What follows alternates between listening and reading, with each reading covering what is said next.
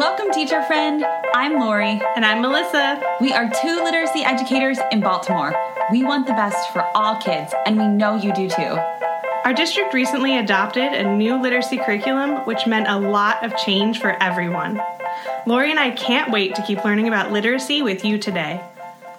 Hi, everyone. Welcome to Literacy Podcast. Melissa and Lori love literacy. We are very excited for today's guest because he's a rock star. He wrote an incredible piece that caught our eye for the 74, and we knew we had to have him on to talk with him. So Melissa, I know you're excited because we've talked a lot about this piece without Alex, but I know we're excited to talk with him. Absolutely. I think we often, Lori, we know so many places that have adopted high quality instructional materials, but we forget sometimes just how many haven't. And so, we're in our own little world, and it was a nice little reminder from Alex in his article on the 74 that was like, yes, this is so important, and we need to remind people that how important it is. So yeah, I'm excited to talk to Alex about that today. Yeah, this is a big opportunity. So at this point in time, I can't wait to hear what he has to say. Just to give a little brief bio, Alex Spurrier, who is on our podcast today, he's a senior analyst with the Bellwether Education Partners. He's in the policy and evaluation practice area, which sounds very fancy. So Alex, welcome to the podcast. Thank you so much for having me. Excited to be here. Yeah. Will you tell us a little bit about yourself and how you got into this? And then we'll jump into the piece because and we'll link the piece so everybody who's listening can read it too. Sure, happy to. As you mentioned, I work at Bellwether Education Partners as a senior analyst. We're a national nonprofit focused on dramatically improving outcomes for underserved students. And so we work with a wide range of organizations, from school operators to foundations to state departments of education, to help them improve either how they're serving kids directly or to improve policy. And so that's really what kind of helped me spark the idea for this article. I've had some previous experience working in state government here in Kentucky, where I'm based. I worked at our State Department of Education and our longitudinal data system. I've also had other experience working in education policy at the state level in some advocacy roles prior to joining Bellwether. And so as we're thinking about, infrastructure being discussed in a very large context, and thinking about the definition of infrastructure being stretched for a lot of folks beyond what they might have considered being incorporated in infrastructure, it got me thinking about educational infrastructure. And while, on the federal level, with infrastructure being considered for K-12 schools, probably going to focus on expanding broadband access or upgrading HVAC systems in school buildings.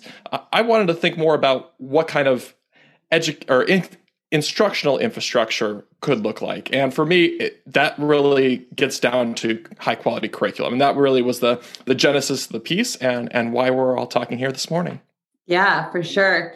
I think it's something that we talk about all the time, obviously, but it was refreshing to hear your take on it as building that strong foundation for students and, especially underserved students, but all students really. I think, all students can benefit from this. So I would love to go a little bit deeper into the piece because there are some really interesting statistics and noteworthy statistics and just considerations that I think we could talk about. So I'm going to share a little piece that you put in your report, and then I'd love to hear you talk about it a little bit. That only 7% of English language arts teachers in elementary schools report regular use of high quality instructional materials.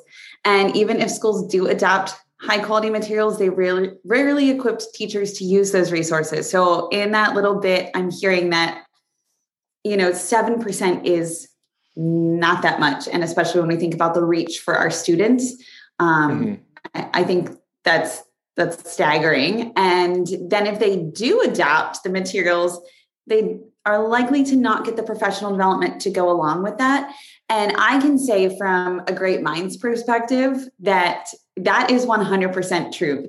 I think the statistic is, I'll go check too, that it's 15% of those who adopt high quality materials end up purchasing additional professional development to support. So those numbers aren't very encouraging. So talk to us about those. I mean, they're pretty shocking numbers. And what makes it even more, either discouraging if you want to look at it negatively, or as an opportunity because there's so much room for improvement. Like, curriculum is something that is wholly within the control of schools, districts, and can be influenced by state education leaders, both in SEAs and policymakers. And so we can improve this, but to the point you made earlier, there's so little support, even when we do have high quality curriculum adopted by schools, there's so little support for educators right now to actually implement it well. So there's also data that show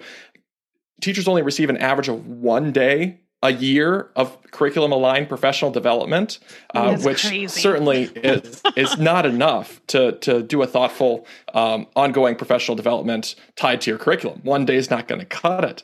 And we see the kind of knock-on effects of that in the time use data that we have of teachers that shows the average teacher spends over 12 hours a week searching for or creating supplementary materials to use for instruction. And that just is a giant red flag that we have to be able to address. And we can address, but it's something where, right now there's such a burden on individual educators that is created by the lack of support for or even adoption of high quality instructional materials. And that's why I argue in my piece that using some of the federal stimulus money to adopt and support high quality instructional materials and really well-structured curricula is something that we kind of have to do as a baseline before we can start thinking about other strategies to help students move forward after the year that we've had. Yeah, Alex, I loved that. The title of your piece here is Curriculum is an Infrastructure, but states should treat it as such. And it's longer than that, but that's all I got right here. And build a strong foundation for student learning. There it is. And I think you've already touched on it, right? Like why we should be talking about it like it's infrastructure. But I'm just wondering if you can tell us a little more about why you compared curriculum to, or why you said it should be like infrastructure. Where did that come from? Well, when we visit schools that have curriculum at the center of their operations, you really see a difference in everything that the school does, how teachers interact with students, how teachers interact with one another, how teachers interact with administrators, and how all of the operations within a school can really be tied to a thoughtful, well-structured curricula. And you contrast that with other schools you might visit where that's not the case. And it's a lot more difficult to have that coherence within a school building between classroom to classroom, grade level to grade level, department to department. And so I think having a well thought out, high quality curriculum really can serve as a foundation for so many different aspects that can elevate the quality, coherence of instruction that occurs within a building. And so once you have a high quality curriculum, you can then start to align professional development with the actual content of your curriculum so that your grade level educators or subject level educators are focusing more on becoming experts in instructing the content they're delivering rather than learning general strategies that may or may not help them in their specific context with the content they're trying to teach to their students. It can also stretch beyond the walls of a classroom and get into our teacher preparation programs and institutions so that as educators are working pre-service, they're starting to be exposed to and understand the curriculum that are being used in the schools that they're likely going to be going on to serve. Because we know that most teacher preparation programs are talent pipelines for a relatively small number of districts. And so if we started to see some alignment between preparation programs and districts in terms of the curricula that they're focusing on, it could really lead to some really positive effects for both educators and students. Yeah. And I do want to speak to one thing that you said. You shared like teachers could be getting professional development on the curriculum that they're using and obviously it would be much more meaningful than just for probably, and I was a teacher for a decade, for year after year, PD on strategies, and you're killing yourself teaching these strategies that then aren't working. And obviously, because the research says you should only teach 15 hours of strategy instruction? I think Shanahan said 12 to 15 hours. Yeah, like total per year, per school year.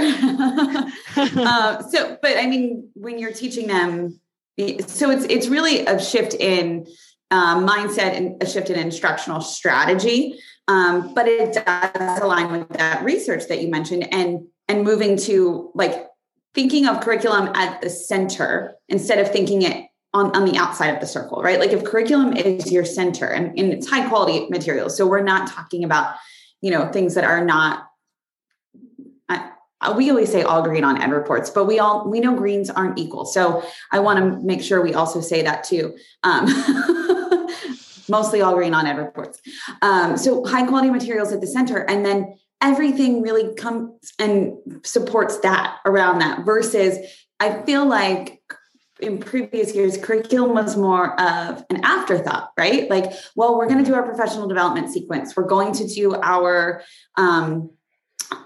deep dive into strategies and what have you. And then it was like, oh, and by the way, also check out the curriculum that you're using. Mm-hmm. So it really is shifting and like flipping on its head the model that we've used before. And I helping to get everybody on that bandwagon, I think needs some strategy. So Alex, I know that we all know one state in particular that's doing this really, really well, in terms of like the state DOE and, LEAs really having connectedness. Would you be able to talk a little bit about Louisiana and how their content leaders are shifting like the way this work intertwines and how they made it happen? Yeah, and Louisiana is a rock star on this front. Like that's undisputed. Yeah. And the way that they've gone about doing it has been really smart, because they have done it in partnership with and not to educators and administrators in individual school districts and buildings. Yeah. And that's a really smart way, one, to build buy-in, but two, to get some of that practical from the front lines knowledge of what actually will work with kids and what will resonate with teachers as they're developing their instructional plans and lessons. So when Louisiana started their quest down this path, they brought together educators from different districts to be kind of teacher leaders that would help them review and find the highest quality curriculum.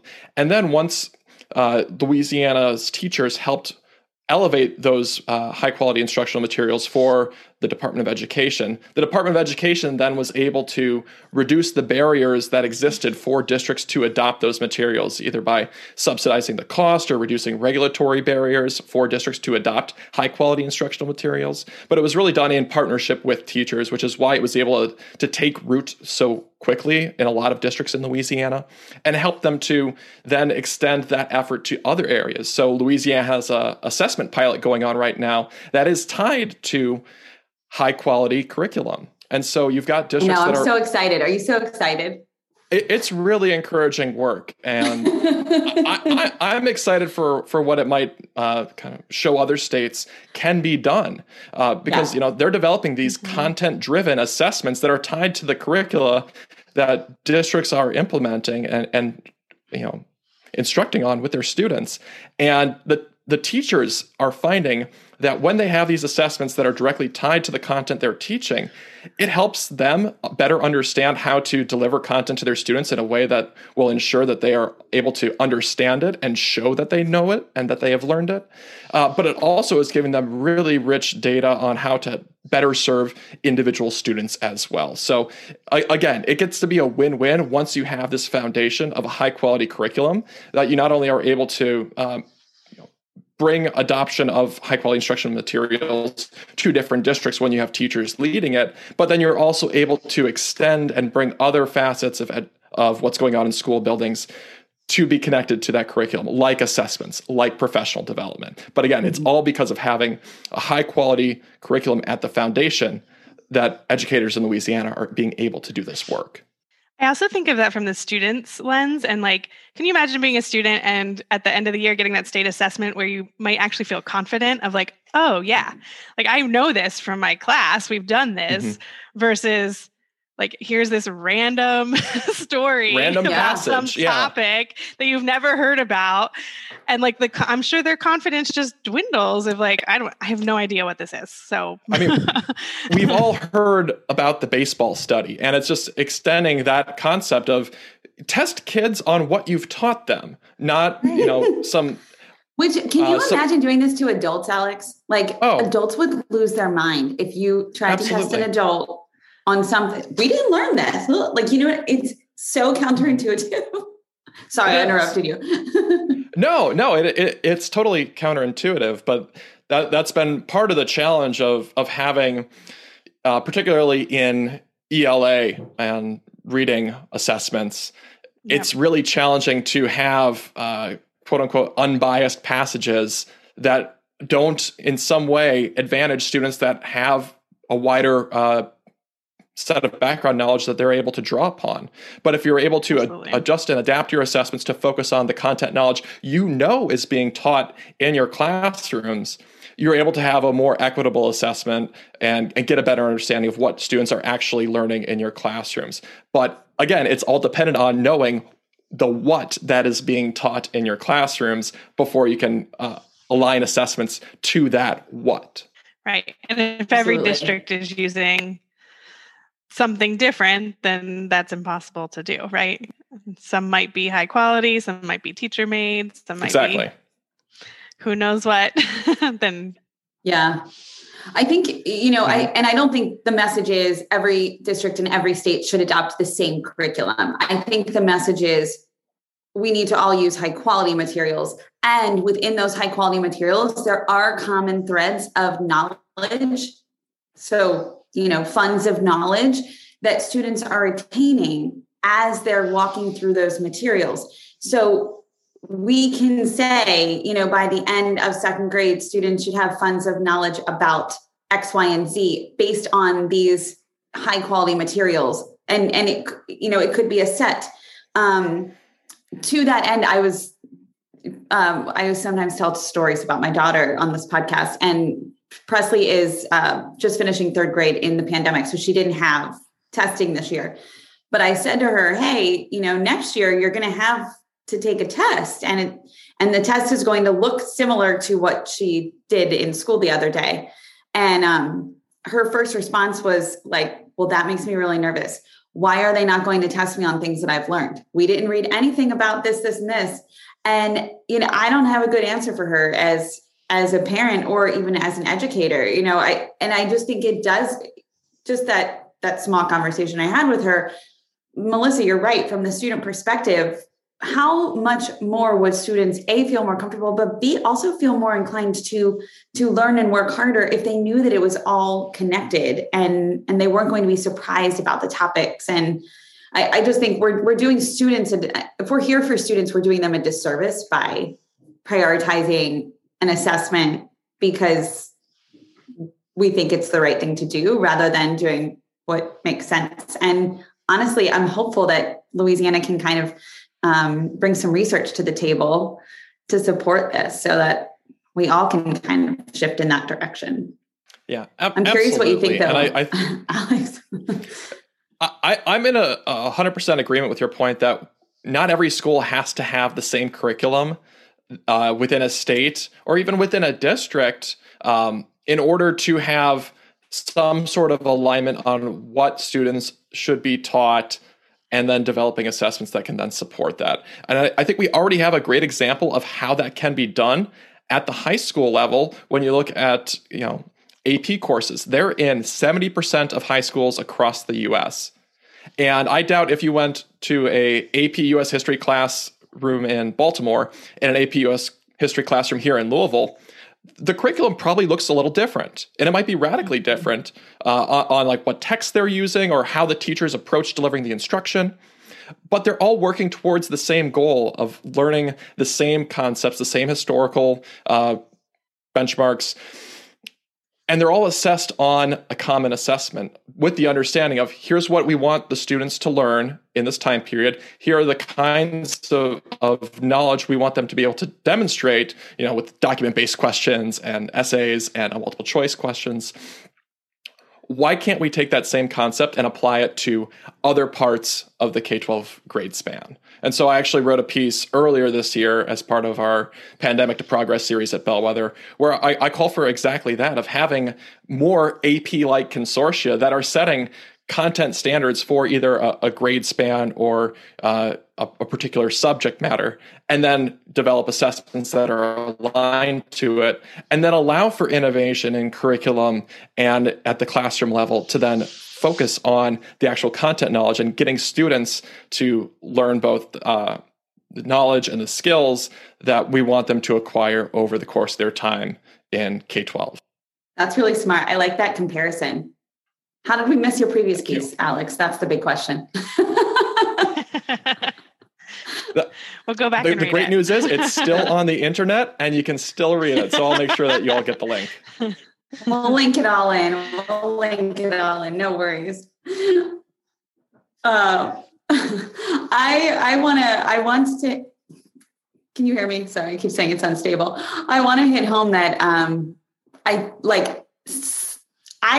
feel like some of this is like what we're talking about is some people might make the argument, and Alex, I'm curious what you say here, but some people might make the argument and say like, well, this needs to come from the top down. Policymakers need to make this policy, right? Or state agencies need to say, this is policy. And then other people might say, well, no, school districts need to have the freedom to make these decisions on their own. So it almost needs to be like a bottom-up approach to get teachers buy-in. I kind of think my personal opinion is it needs to be like side in, like we all need to be working toward the same thing together. And there's multiple strategic approaches to it. But I'd love to hear what you think about it because, you wrote in your piece that like policymakers should start by understanding their state's curricular landscape and that some state education agencies may have approved things like textbooks lists, but there's little data on which curriculum individual schools actually use, which is interesting because if you're a state agency and it's your job to kind of keep track of that information, how do you not have that information?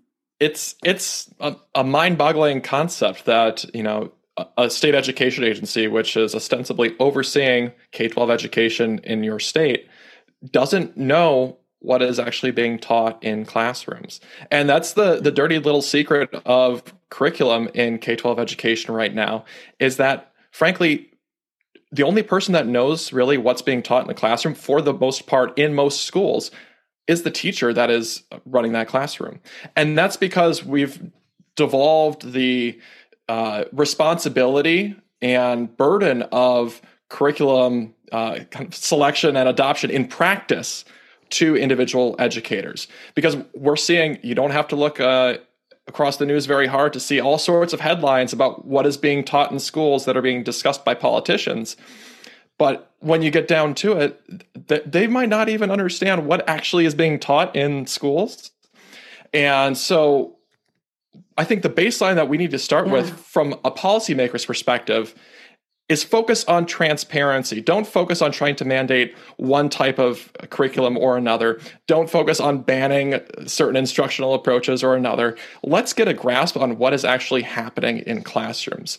And even at a district level, superintendents and school boards might not fully understand what curricula are, one, officially adopted, or two, actually being used in classrooms in their districts.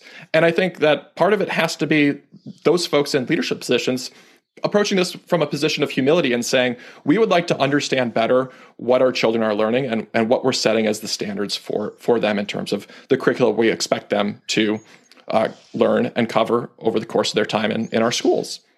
And so I think it has to start from there, because you can't know where you need to go if you don't know where you are right now. And that's why I say we have to start with transparency. But once we start to understand that, and educators start to see what is actually being taught, not only across their district, but across their state or in other states, it would be fantastic, I would think, for a third grade teacher to be able to form a virtual PD group with another teacher that's working off the same curriculum they are, to kind of help bring to scale some of those professional development opportunities that might not be available to a school that is using a curriculum that's not being adopted by other schools in their district. And I think from there, once you start to create the transparency around it, you can then start to have some really valuable conversations with educators and policymakers to identify, which curricula are stronger and working better for your students, and getting more schools and systems to adopt those curricula rather than having it come down as a top-down mandate. Because I don't think that will work, because at the end of the day, in most classrooms, when that door is shut, it's up to that educator in terms of what they actually are going to teach. And I think if we're going to change that dynamic of all the responsibility of selecting and adopting and implementing and even creating instructional materials, if we get some of that burden off of individual educators and focus more on school-wide adoption implementation of high-quality curriculum, it will generate from the bottom up. But I think we need to start with transparency to help educators and policymakers alike better understand the challenge that we have before us. I think that's just such a great point. I know that you, in your article, you say something like, often districts just let, we let people choose because it's just like hands off. We don't have to get into the argument of what people want to teach or what parents might say about what's in there. So it's easier to just like hands off. But everything you just said reminds me too of in Baltimore, we've had Wit and Wisdom for a couple of years, but we've had foundations in K2 for, I don't even know, Lori, a long time. Years, yeah. But it's gone in these like waves, lots of years. Maybe five years, I'm going to say. Yeah. Sorry, Melissa. we lagged on the internet, and I didn't mean to interrupt you. I think 5 years. I was just going to say, we go through this like, well, we think teachers are using it now, or we don't think teachers are really using it, right? We go through these like what we think's happening, but I would say even now, like we don't quite know exactly what's happening, because what Alex said, right? They close the door, they do what they think is best for their students, and we don't quite know exactly what's happening. And we also know there's some things missing in foundations, right? And so it would really help us to be more transparent and honest of like what's working, what's not, how do we make it better for everybody, instead of this like push to like, let's like do it. Mm-hmm. And then, people like push against that and just say, no, I'm not doing it, and do what they want. Yeah. And I think part of getting to that point of transparency that I talked about earlier isn't just about understanding like what schools have officially adopted as their curriculum, but also hearing from educators what the real curriculum actually is that they are actually using in their classrooms. And so one of the things that I think states could do, that some states already do, is survey your teachers. Ask them, are they using their district's adopted curriculum? And, Kentucky has a statewide survey of educators. We could easily add a question on there to get a sense from educators. Are you being supported with a high quality curriculum that is officially adopted in your school? And then maybe a follow-up question. If not, what's missing? Because there's a lot that policymakers probably should hear, but they're not able to hear because it's really hard for them to get into a classroom and understand what's going on across their state or their district, because there are so many different challenges that could be revealed. It just wouldn't be practical for them to go school to school, classroom to classroom. But we can learn a lot from surveys. And I think that's something that we're underutilizing on the question of what is actually being taught in our classrooms. Yeah. And I'd also love to know the percentage of teachers who feel like they've received adequate PD on the use of that, high quality material curriculum. And then also the percentage who feel like they use that curriculum more than creating their own stuff still. Because that, I think there's obviously this is a massive shift in education. And if we could kind of get a gauge on, like, for example, like you said, Melissa, like, okay, so, teachers who are using foundations, what's the percentage that you're teaching it with fidelity to the program? And then why are you shifting away, right? Like, what is it that's making you shift away? Where do you need to supplement? Why do you feel that way? And if teachers can articulate really clearly, why, then I think that only can be supportive of leaders providing additional support. But teachers need to be able to trust too, right? That's the purpose of it. Mm-hmm. And like you said, that transparency needs to be there.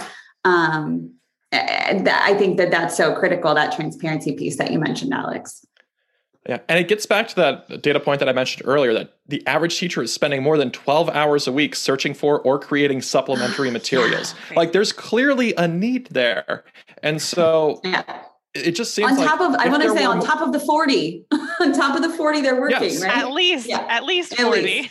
Yeah, absolutely. And I'm not saying that number should be zero. Of course, teachers are going to have to adapt materials to meet specific needs that their students have. But it certainly ought to be less than 12 hours per week. And I think if we were able to have more coherency and transparency around the curricula that are being used in schools, a fourth grade teacher who is trying to adapt a particular lesson to an English language learner student, that wheel doesn't need to be reinvented in every single fourth grade classroom with English language learner students that are using that same curriculum. But right now, teachers are left to their own devices to be able to bridge that gap on their own. And it doesn't have to be that way. And that's why you see right now, the numbers are staggering, the number of teachers that are searching on Google or Pinterest or Teachers Pay Teachers. Like we're talking 90+% of teachers do this. They're looking for these supplementary materials to meet the specific needs of their students. But those that's not something are that not needs, high quality. Yeah. They're not. And like there's a lot of data and research to show that, the quality level there is pretty questionable. And, expecting every teacher to be an expert on the creation of instructional materials at scale, all 3 million teachers plus in the United States, it's just an unreasonable expectation. And designing and developing really high quality instructional materials is a really, really tough skill. And it's not something that we can expect 3 million plus teachers to be able to do at a high level on their own, while also doing their job of teaching their students. And if we had more coherence around implementing high quality curriculum in schools, I feel like we would be able to significantly reduce that burden for teachers on sourcing materials that could supplement the lessons that they're teaching, freeing them up for more time to spend with their students, making connections and helping students overcome the barriers they're facing, rather than spending 12 plus hours a week searching for or creating those supplementary materials. Preach. Alex, I'm wondering about Alex. I'm wondering about your thoughts on the role of higher education. I think when my undergrad, grad, even right now I'm in an admin certification course, and I would say I am being sold that I should be creating my materials, and that's my job. And I think I'm giving you what I think before I asking for your opinion. But I think that that's a disconnect for teachers when they come out of their programs, and then if they have high quality materials, are like, wait, what do I do with this? Because I was just told my job is to create, but now I'm given something where I don't have that same freedom to create what I want. What are your thoughts? Yeah, it gets back to a metaphor that I mentioned in the piece from Robert Pondisio that, we don't expect doctors to go to the lab every night and develop the compounds for the medicines they're going to prescribe to their patients. We don't expect a carpenter to go into the forest every morning to chop down a tree and convert that into 2x4s in order to frame up a house. Why do we expect teachers to have to create from scratch instructional materials that they then have to turn around either later that morning or the next week and effectively instruct their students with the materials they've started from scratch with? Like it's crazy to expect that of 3 million plus educators across the country. And to get back to your point around higher education, where they fit into all of this, higher ed, for all the challenges we have in K-12 education and moving forward on high quality instructional materials and coherent curricula, and how slow moving K-12 districts are, higher education is even slower to move and adapt for the most part. And I think it's a huge challenge to try and overcome because, as I mentioned earlier, most teacher preparation programs serve a very discrete set of districts that they serve as talent pipelines for. And so as we get districts that are moving more and more towards adopting high quality instructional materials, thoughtful, coherent curriculum. If we were then able to then have those districts work with the teacher preparation programs that serve as their main talent pipelines to expose pre-service educators to not only the content that is being delivered in their classrooms, but to understand instructional strategies that can work well with that specific content, to better understand the concepts and the content knowledge that is part of those curricula. Because, I know that when I was in the classroom, there were things I had to teach that I wasn't an expert on as a fifth grade teacher. Like there were concepts that I hadn't revisited since I was a fifth grader. And, there are lots of teachers in that position where they might have to teach something that they're not, fully 100% confident that they fully understand themselves. Yeah. And that's not a knock against them. There's just a lot of really in-depth, complex content that educators have to teach and deliver to students. And the sooner that we can make early career teachers experts in the content that they're going to be delivering to students, I think it sets everyone up for success, not only the educators, but in particular the students, because how much more support could we be giving to first year and early career educators if we knew to a pretty strong degree the kinds of curriculum that they were going to be interacting with in the districts that they're most likely going to be applying for jobs in? It would be a game changer because they could then enter that classroom on day one and feel a lot more confident than an educator that was stepping into the classroom day one of year one of their career and feeling completely overwhelmed. I mean, they're still going to be overwhelmed. Let's be very clear about that. It's a tough experience to go through. I don't think anybody would expect that to change. But the coherence and confidence that you can have in your instruction with a curriculum that you know well and that you've maybe been reading about or studying for 4 years before you entered that classroom. Yeah. It would make a world of difference for the students that they serve. And in particular, it would have a huge, huge effect on equity in schools that have, disproportionate shares of early career educators, which we know are the schools that serve our highest needs students. So again, this all comes back to the idea of having high quality curriculum isn't just a good idea because it can help schools have a more coherent approach to instruction, but it's also a massive lever for equity that we are not fully taking advantage of at this point in time. And particularly after the year that we've had, it seems like a perfect opportunity to do things right moving forward. Yes.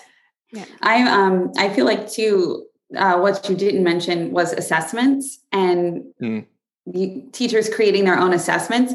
So if, to kind of align all of this, like if teachers were sitting in, if teachers were engaging with the curriculum with the teachers from the school where they were, or school district where they're heading into to apply for a job, where they're going to be teaching and, working with students there. We talked earlier about the students feeling more confident on that assessment, right? The state assessment, if they knew the content. I think it's a very similar concept. Like, think about the confidence you'd have walking into an interview, a school building, an observation, right? Your first year teaching, that was the most stressful thing ever to be observed. And think about your confidence level because you've already been in the professional development sessions. You understand the curriculum, and what could be more valuable than understanding and being able to support your students with the curriculum that you know all about. And I think too, right, we could make arguments for well, what if somebody goes to this district or that one and they're using different curricula? Again, in high quality materials, I've noticed the topics do tend to overlap. There are some overlays in topics for good reason, right? And I was thinking that, Lori, I taught EL for a year before learning about Wit and Wisdom when we adopted it as a district. And knowing EL deeply helped me to just knowing the structure was similar. There's a lot of similarities. I was able to you can transfer that knowledge versus coming in with nothing. And I imagine imagine if you know foundations really deeply because you learned it in college, but then you get 95%, but still, a phonics program very deeply. And now you just need to see how's this one different from what I knew versus okay, I got to learn this whole program in a week before I start teaching. Yeah. I was thinking, Alex, as you were talking, like, and you said that higher ed is like kind of slow motion, a little bit. We agree. And as people who also have I think, Melissa, I think I said I had 7 years of education experience, post bachelor education. But I think just because it took me so long to get my master's, but still, like, that's a long time to spend in school while you're teaching and to be receiving conflicting information to what the research says and you've discovered now. I think the other, slow motion entity would be state departments of education in some states. So I think I'm speaking from living in Maryland and feeling as though, when I search on our state DOE page, I don't really find a lot of information that is supportive of, using ed reports, is very clear about the stance on the science of reading and how we're addressing that in our schools. So I'm curious, Alex, since we have you as a fantastic expert, and we just talked about Louisiana as a state who's really, forging the way. How would you go about enforcing change in DOEs that are a little bit behind the times? I'm gonna say I'm asking selfishly. I think one thing that state departments of ed can do to start moving in the right direction here is better understand what their role actually is. Like, folks outside of education might think that all the schools in the state ultimately report to the State Department of Education. That's not the case. State departments of ed kind of sit not on top of, but like within an ecosystem of districts and schools and educators and teacher preparation programs. And they don't have direct control over all of them, but they can do a lot to influence them. And so what I think state departments of ed could do if they want to support higher quality curriculum in their schools is understand that their role here is not to mandate, but to motivate and elevate what's happening in their schools already. Because the way that you're going to get more widespread adoption of high quality instructional materials and coherent curricula in your schools is not going to be led by any commissioner. It's going to be led by the teachers in your state who are motivated and want to see what they know works and is working well for their students being adopted more in other schools.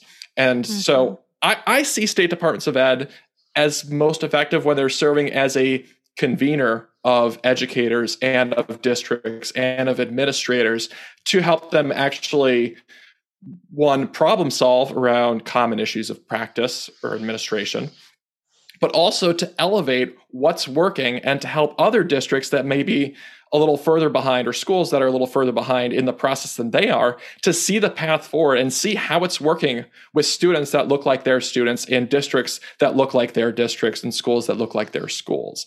And I think once SDEs adopt that mindset of, okay, we're not pushing or pulling schools along here, we want to get everyone moving in this direction. So let's use our position as both a spotlight and a convener to highlight those practices that we know are working well, highlight the curricula that we know are working well for students and educators, but also then to help educators and administrators work together across district lines, across school buildings, to expand the use of high quality instructional materials and coherent curriculum. I think that's the role SDEs need to play.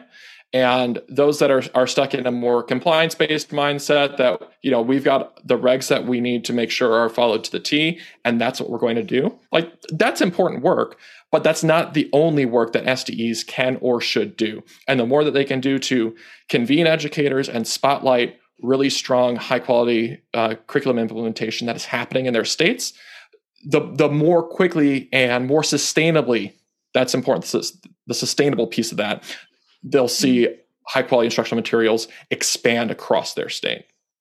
Because if it's a top-down mandate, they might be able to do it for one administration or under one commissioner.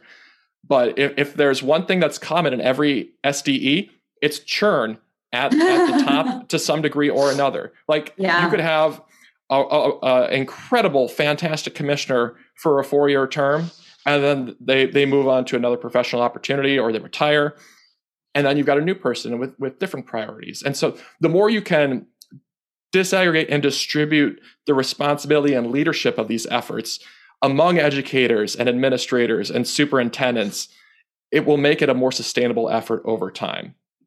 Again, it's not to say commissioners and SDEs don't have a role to play, but part of their role is recognizing and deferring and embracing a more distributed approach to this work. I love that. That's so smart. And it is true. There is a lot of turnover, so distributing that leadership opportunity is important. I have a question, and you might not know the answer to this, and that's okay, because I know we didn't talk about it ahead of time, but it just popped in my head. So thinking about a state such as Louisiana, their districts per se, I don't know if they're called districts. Everybody calls them a little something different. Their districts in Louisiana. That's right. Parish. You're right. Parishes. I did work with some Louisiana folks, and I was like, what is a parish? Can you explain? How many parishes? Now, I know there might be a ton, so maybe we just get a ballpark. Do you know how many parishes may be using high quality instructional materials versus I'm going to give a number for Maryland, because this is what my knowledge says to date, that only 2 districts out of all of our districts in Maryland, here in Maryland, are using high quality materials. So do we have a comparison for a state such as Louisiana? I know that those comparison points do exist. I believe there was a study done that looked at Louisiana, Rhode Island, and maybe one other state. I want to say Massachusetts. But the long and short of it was that, by and large, Louisiana educators are adopting and implementing high-quality instructional materials at much higher rates than other states, including the states that were in that particular study. For sure. Again, I don't remember the study off the top of my head, but it makes a difference having adoption of high-quality instructional materials serve as a priority for your state Department of Education. And the work that Louisiana has done has translated to the educators in the field. And in surveys of teachers that ask them, are you using high quality instructional materials? Are you covering grade level content with your students? Across several of these dimensions that get at, is it actually affecting instructional change in the classroom? The answer is a resounding yes in Louisiana. And this shows it can be done. And so I think it's incumbent upon other states to look at what Louisiana has done. I know Rhode Island has done some great work too. They're not quite at the kind of penetration rate that Louisiana is right now, at least in that study that I was referencing earlier. But states can do this. And so the question is not can it be done, but how could it be done thoughtfully in your state? And I think that's the question leadership and state departments of education ought to be asking. And, frankly, district level leadership and school level leadership and educators ought to be asking of their state Department of Education. Because that's really what will get this ball rolling, is if the demand is coming from administrators, superintendents, and educators. Yeah. State Departments of Education, they listen to the folks that are talking to them. And they talk a lot to folks who are in districts and in schools. And so the more that this is elevated as something that schools want, districts want, teachers want, the more it will become a priority for these states. So I think there's something for everyone involved in K-12 education in some capacity to start getting folks all rowing in the same direction. So Great.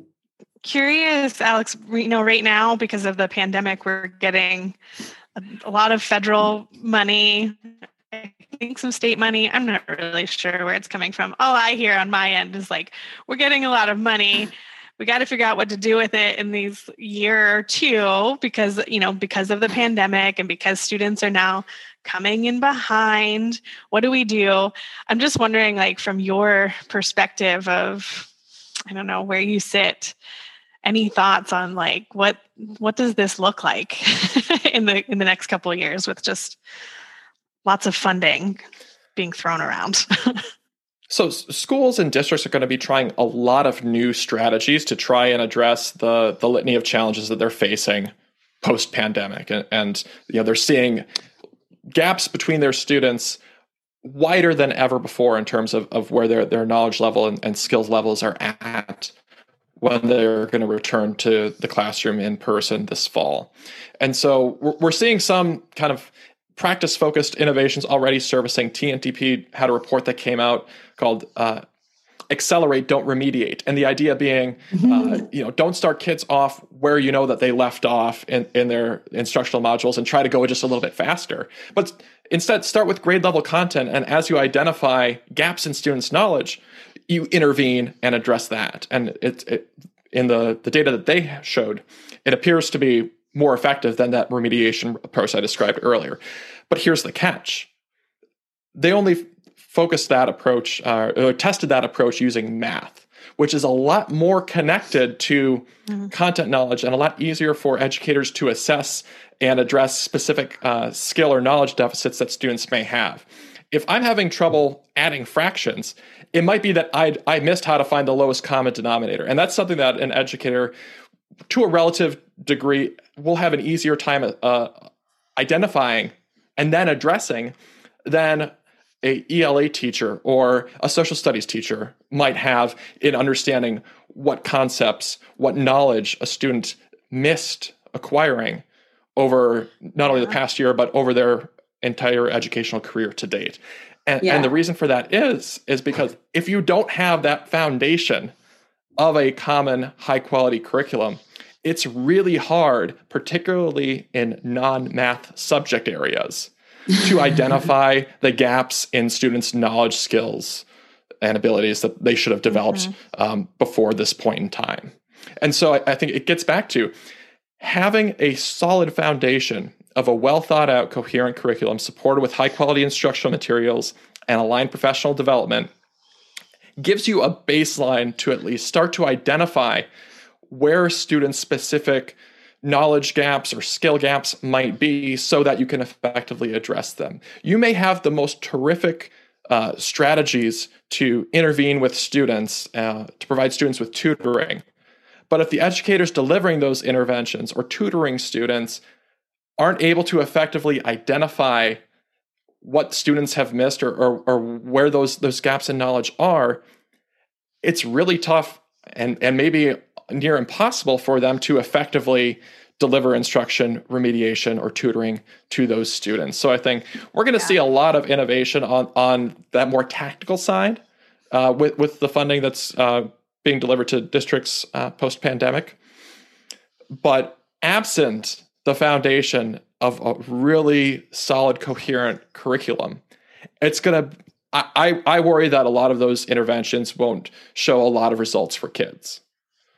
So that's how I think it would be. I agree. I think it's going to be a lot of the hamster wheel of what we've already been doing up to this point.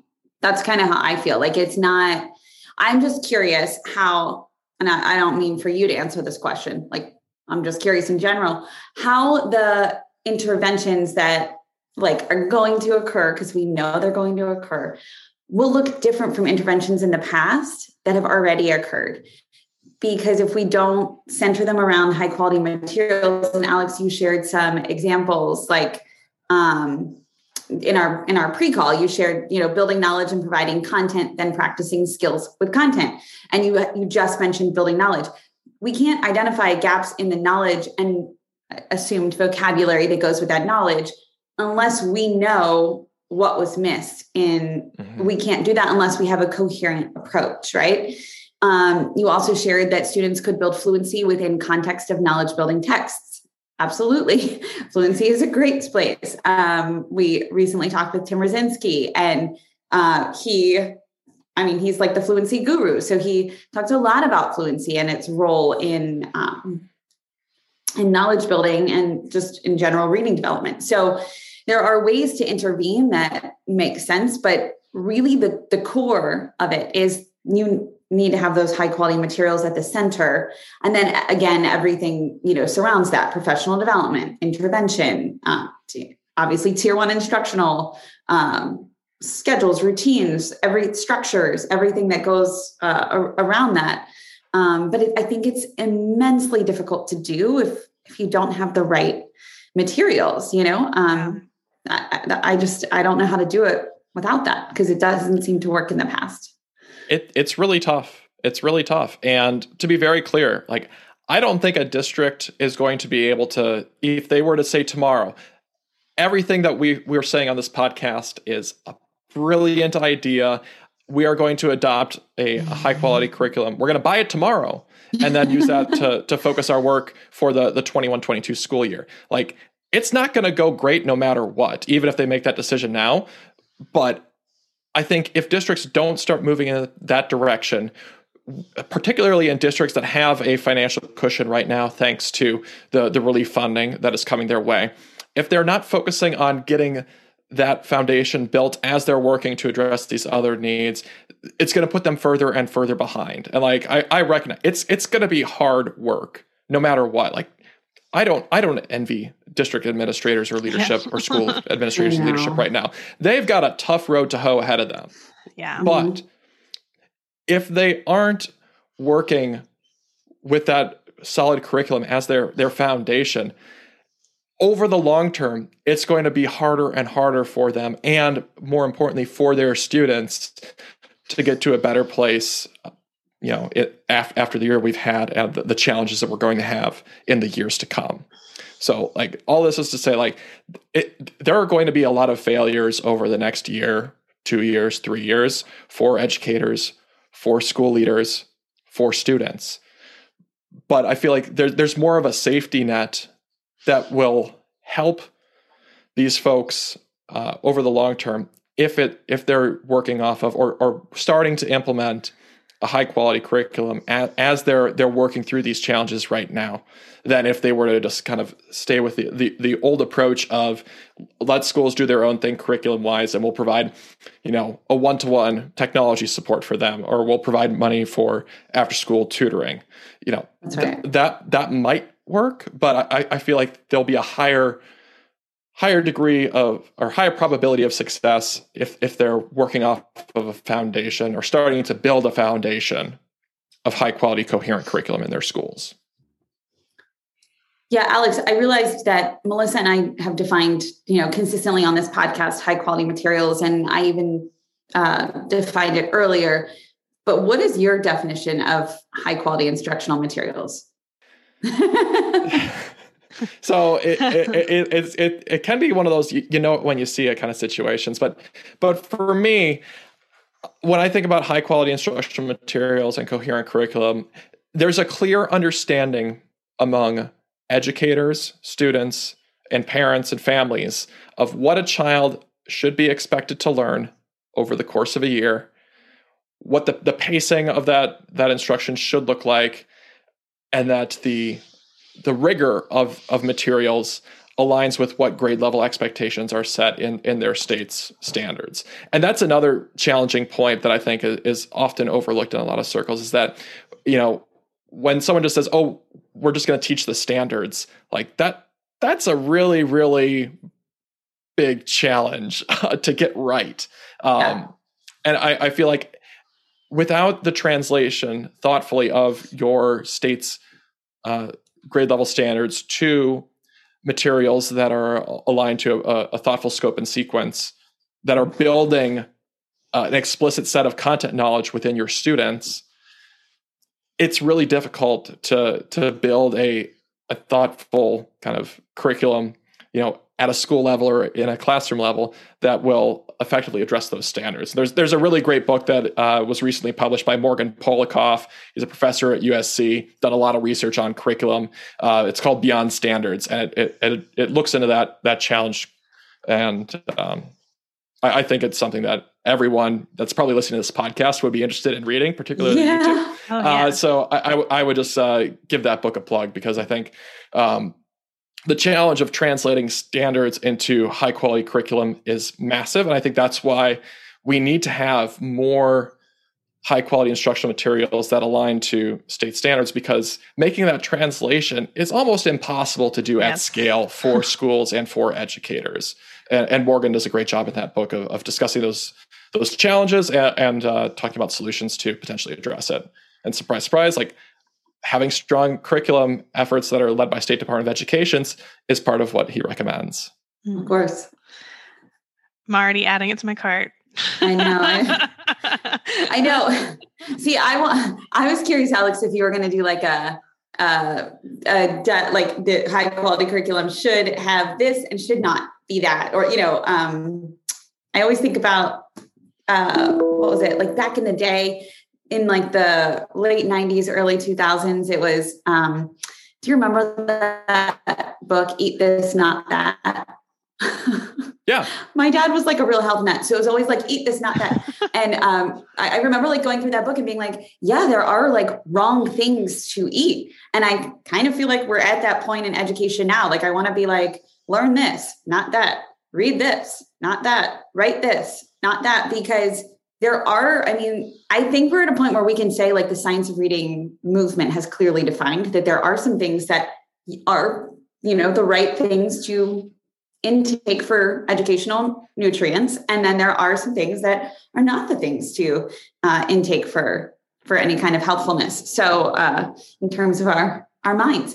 So I like how you defined that. And I feel like we're at the point where Alex do you want to comment on that? I feel like I was going to say, like, as you raise the eat this, not that kind of analogy to this, I would say one thing that you would see in a high quality curriculum that you wouldn't see in a lower quality curriculum is an emphasis on knowledge building and consuming whole texts, or covering whole texts, and not just working off of, random fictional stories and leveled readers and snippets of text from here or there. But I think engaging in a thoughtful development of content knowledge that is sequenced across grade levels and across subject areas is something that ought to be the backbone of every high quality curriculum that schools hopefully will move towards. But I think that's probably a non-negotiable for me if I was to assess something as like, is this a high quality curriculum or not? But like,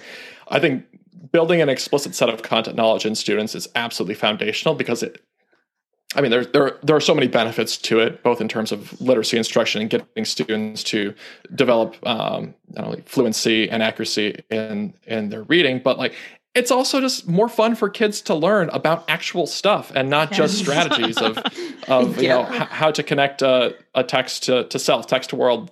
All that can be valuable, but if it's not built on a foundation of knowledge that kids are building, like they're not going to come home from school and say, I learned how to make better text to self connections today. They'll be excited to say, I learned about, this Greek myth, or I learned about Rosie the Riveter. You could go on and on, but like the actual content knowledge is what gets kids motivated and will serve them well in the long run if we're able to build stronger foundations of background knowledge and more shared foundations of background knowledge. I feel like we'll have not only beneficial effects for students down the road as they develop into their careers or academic pursuits, but it'll also help our democracy out if folks have a lot more overlap in the shared background knowledge and understanding that they have, not only of the world, but of one another. Yeah.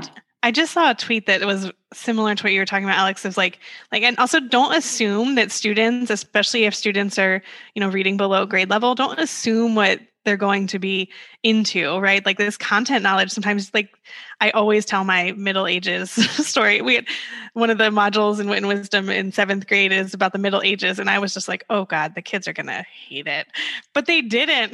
Right. And I think it's awesome. Yeah. They love it. And it's like, we make these assumptions that, they're not going to like that because of where they're from. They're from Baltimore. They're not going to connect with it, but they love learning content.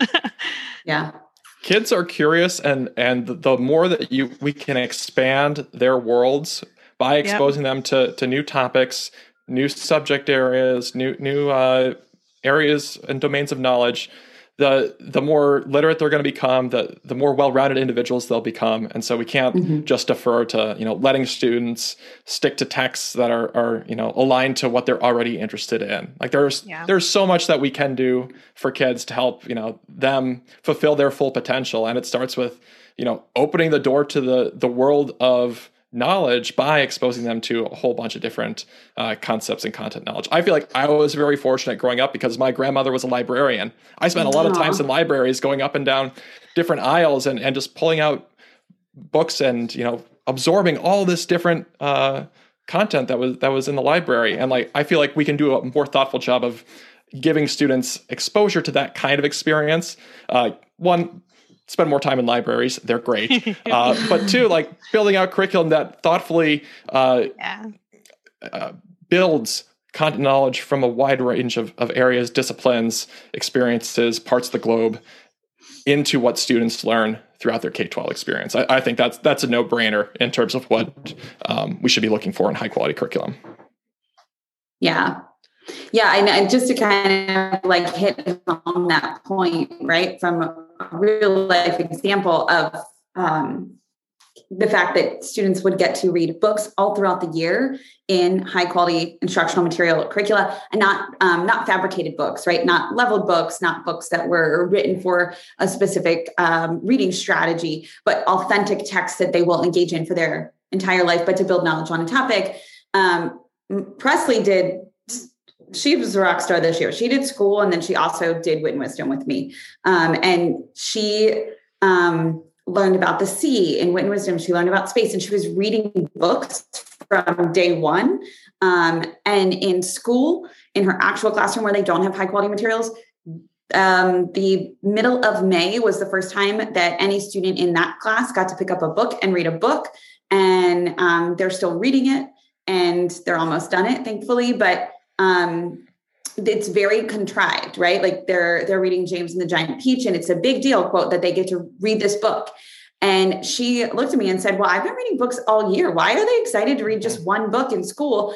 And it's very contrived in the sentence stems and the answers that they're asked to, respond to. But she is able at 9 to identify and say, I have learned, she said to me the other day, I've learned so much about space. I would have never read about space if I hadn't, been doing Wit and Wisdom. Mm-hmm. And for her to be able to realize that, that's not a topic that she's naturally inclined to learn about, but it's so interesting. And you're building all of this content knowledge on space, and you could go on for the next year and still be learning new things about it. Absolutely. And I think, absent SEA leadership on the topic of transparency around curriculum, I've always thought that a really interesting project that an enterprising parent or educator or journalist could undertake in their city would just be to go and ask at a couple different schools, what books are your fifth graders expected to read during the year? Mm-hmm. Do that at your public schools. If you have private schools, ask them. If you have magnet schools or charter schools, ask them too. And maybe do that for a couple different grade levels. What whole books are your 10th grade English classes reading? Yeah. I think it would be fascinating for parents, educators, administrators, and other leaders to see, what are we saying we're expecting of our kids, and what knowledge are we exposing our kids to? And why do we have different expectations at one school versus another? And just by having that transparency around, what full books are we asking kids to read? I would venture to guess that we would see some really interesting things out of that kind of data and generate some really interesting conversations. Yeah. What if you had a school that kind of was scrambling and I don't know if we ask kids to read a full book. Yeah. Does that happen? I would hope not. Well, yes. Presley did not in second grade, they did not read a full book. In first grade, they did not read a full book. In kindergarten, they did not read a full book. I can say 100% as a parent, they didn't read a full book in school because the curriculum didn't ask them to. And how empowering could a project like that be for parents who might not fully understand the ins and outs of what a curriculum is supposed to be? But that's something that a parent, a grandmother, or just a concerned taxpayer could understand as to why students in a school might not read a whole book throughout the school year. Or, if they're reading a book that is, you've got a 10th grade class that's reading James and the Giant Peach, this is an absurd example. And you've got another one reading Tolstoy. Why are we doing that in our two schools? It's an extreme example, but you would find things that people could. Yeah, but you could find things that would allow people to thoughtfully engage in conversations around the expectations that we're setting in our classrooms based on the curriculum that we are setting.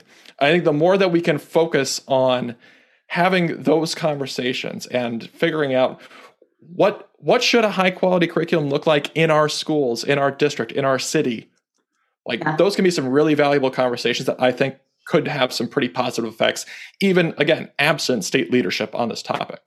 For sure. Right. Yeah. And I think, again, to hit home the point, everything you just said is grounded in equity and inequity. I mean, it's access and opportunity, and you elevated that so eloquently. So thank you. Well, I appreciate that. Well, and it's because it has to be in this moment. Yes. Of all the times that we've been operating in K-12 education policy, we haven't been at a moment like this ever before, where the range of disparities has grown so great. The impact on students and families has been so widespread that this is a moment that calls for really thoughtful approaches to addressing these issues of equity in our schools. And I think that you can't do that unless you're focusing on the content and the structure of what we are actually expecting kids to learn. Because if we don't have an understanding of what that should look like, we're not going to be able to address those gaps and those inequities effectively. Yes. I think we're at the point where you give some advice to our listeners, even though I think you've done a great job giving lots of advice all throughout this advice. Well, I'm happy to give a little more just to kind of tie up all of those loose threads that have been dispersed throughout this conversation. I think the one question that folks ought to ask is given the position they have, what can they do to move the ball forward on getting more high quality curriculum into schools and in front of students? And so that might look different for someone working or leading a state education agency than it would for a principal or a teacher or a parent. But we've discussed a couple different ways they can do that, either by improving the transparency of the curriculum in their state or in their district, finding, for educators, more opportunities to connect and collaborate with other educators that are using the same curriculum they are, be it in their district, their state, or across the country. And I think for parents, just getting a better sense of what are the expectations being set in your schools around curriculum, what texts are your kids expected to read? And I think having some basic questions like that for parents can really help them engage in this issue without feeling intimidated around all the edu jargon that gets thrown around, particularly in conversations around curriculum. So I think no matter what, anyone concerned about this topic can do something. And I think they just need to reflect a little bit about, given the positions that they have and where they're situated, where can they best address this challenge? And I think, we've touched, again, on several different ways to do that, but I think that's the question folks should be asking of themselves. And then also, I recommended Morgan's book. It's great. Beyond Standards. Give it a read. I know Melissa's excited about that in particular because you always talk about struggling with specific standard-based instruction. So maybe, Alex, we'll have to have a little unpacking with Morgan at some point about the book. Do you know? I'm sure he'd be happy to. Just through Twitter. Okay. But he seems like a really nice guy. Yeah. Oh my gosh. That's a great recommendation. Thank you. You're welcome. Absolutely. And thank you so much for this conversation today. This has been fantastic. Yeah. Thank you. I knew we would have a long conversation based on how we could just chat forever about this topic.